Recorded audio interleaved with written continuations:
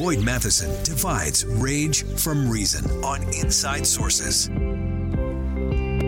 Welcome back to Inside Sources here on KSL News Radio. It's great to be with you today. As always, I am Boyd Matheson. And, as we watched the Super Bowl play out over the weekend, there was one very interesting backstory that I thought was worth noting, and that was the quarterback for the San Francisco 49ers, the Super Bowl starting quarterback for the San Francisco 49ers, Brock Purdy.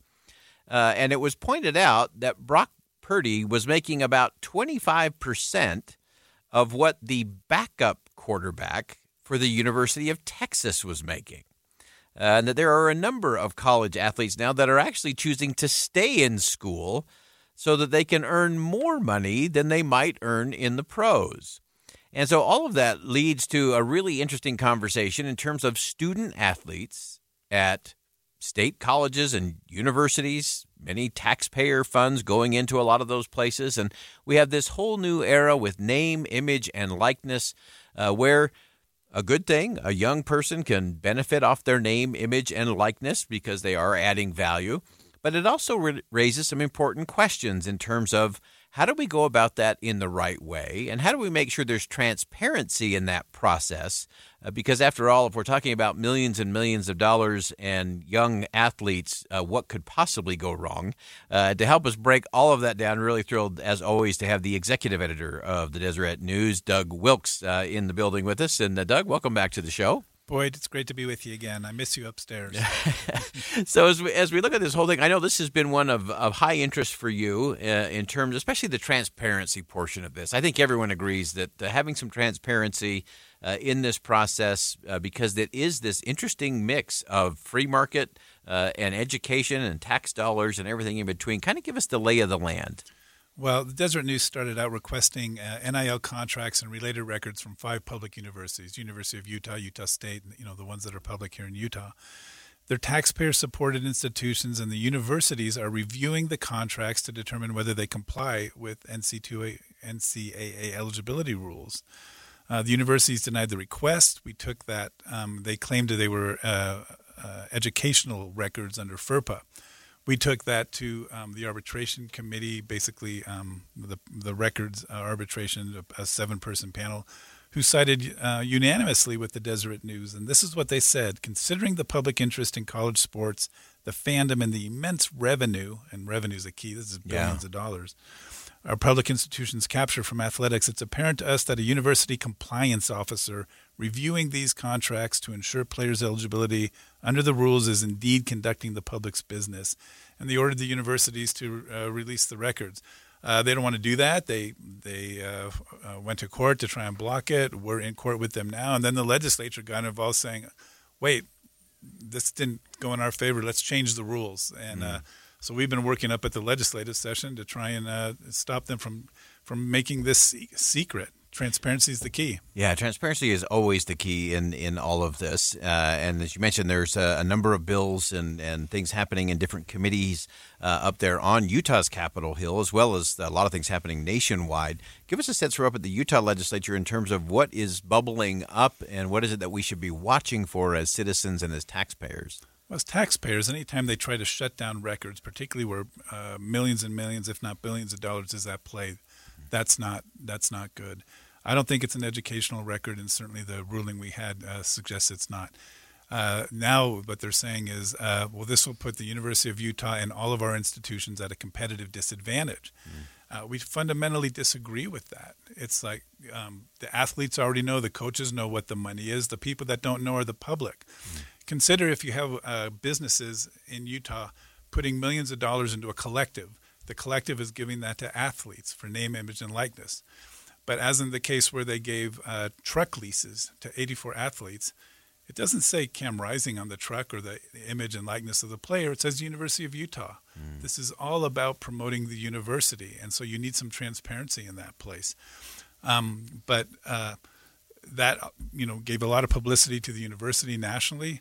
That was a competitive advantage. To suggest it's a disadvantage is just not true. And Utah, which leads out on smart things, right? The Utah Compact, the compromise, they should lead out on this in the interest of fairness and transparency. Yeah, I think it's an important thing to get to in all of this. And as you've dug into this, give me a sense in terms of where is the balance line in some of those things? I mean, I still have these images of boosters in smoke-filled rooms, passing $100 bills to athletes, and a lot of things that were done under the table now are sort of on the table, but it's still kind of a quirky, discombobulated system.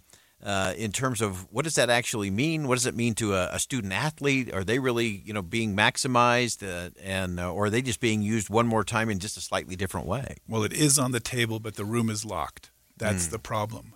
Who's in the room? Who's providing the money?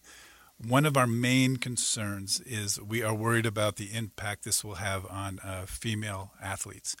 Do they have the same opportunity as the men? What's the amount of money going to them? As name, image, and likeness, if you have a star like a Cam Rising, that's Cam Rising. He's doing his thing. Does there have to be a female match? Well, not necessarily. Yeah. But if you have a collective doling out money to a whole team, are they doing the same thing for women? Yeah. Are they doing the same thing for the World Series bound last year Utah Utes softball team? Yeah. So fairness, equity, all of that. Equity is kind of a loaded word these days, but fairness isn't. Yeah. Be fair and be transparent. Yeah, and I think the collective, is the interesting component to me in this. If you have an individual athlete and that's all that's happening through an individual, that's one thing. But if there is a group that is being a collective, then you get into Title IX issues, and you get into some of that fairness component in terms of men and women's sport. And so to me, that collective component is where it really is the differentiator, I guess. Yeah, and it is. And that's what we're worried about. Consider if, tons of money comes in from communities over a period, from different businesses over a course of 3 years, and all of a sudden the University of Utah is awarding contracts, or Utah State or somewhere else. Is there transparency? Is this someone that has curried favor over the past 3 years? Is it a fair process? We're not saying there's any malfeasance. Just open it up. Just let there be transparency. Let the Open Records Act do what it's supposed to do, rather than change the act that you fought so hard to maintain in Utah. We're a state that does things the right way, and this should be a part of that. Yeah, I think that transparency, always coming back full circle to that transparency solves a lot of problems, prevents a lot of things from going sideways that we hope won't go sideways. And to me, that protects everybody. It protects the athletes for sure. It protects the institutions. It even protects the businesses, I think, in that sense, as well as the community and the taxpayer. Absolutely. You assure the public that things are going right, and that's actually going to provide more money because more people will donate because they know it's done on the right way. Yeah. Yeah, come advocate. Sing loud, boy.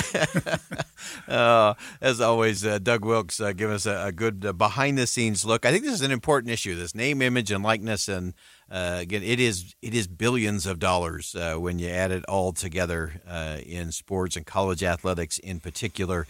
And so how we go about it matters. I think it's great that you can have some of these athletes benefit and profit while they're still in school. I think that can be a good and powerful thing. But as with everything, if it's done behind closed doors, if nobody's in the room where it happens but a few, if we don't have the transparency, we should not be surprised at the absolute predictability of consequences. And to Doug Wilks' point, we can do it different. We can do a Utah model version of this, and I think we can show the rest of the country the way it's supposed to be done.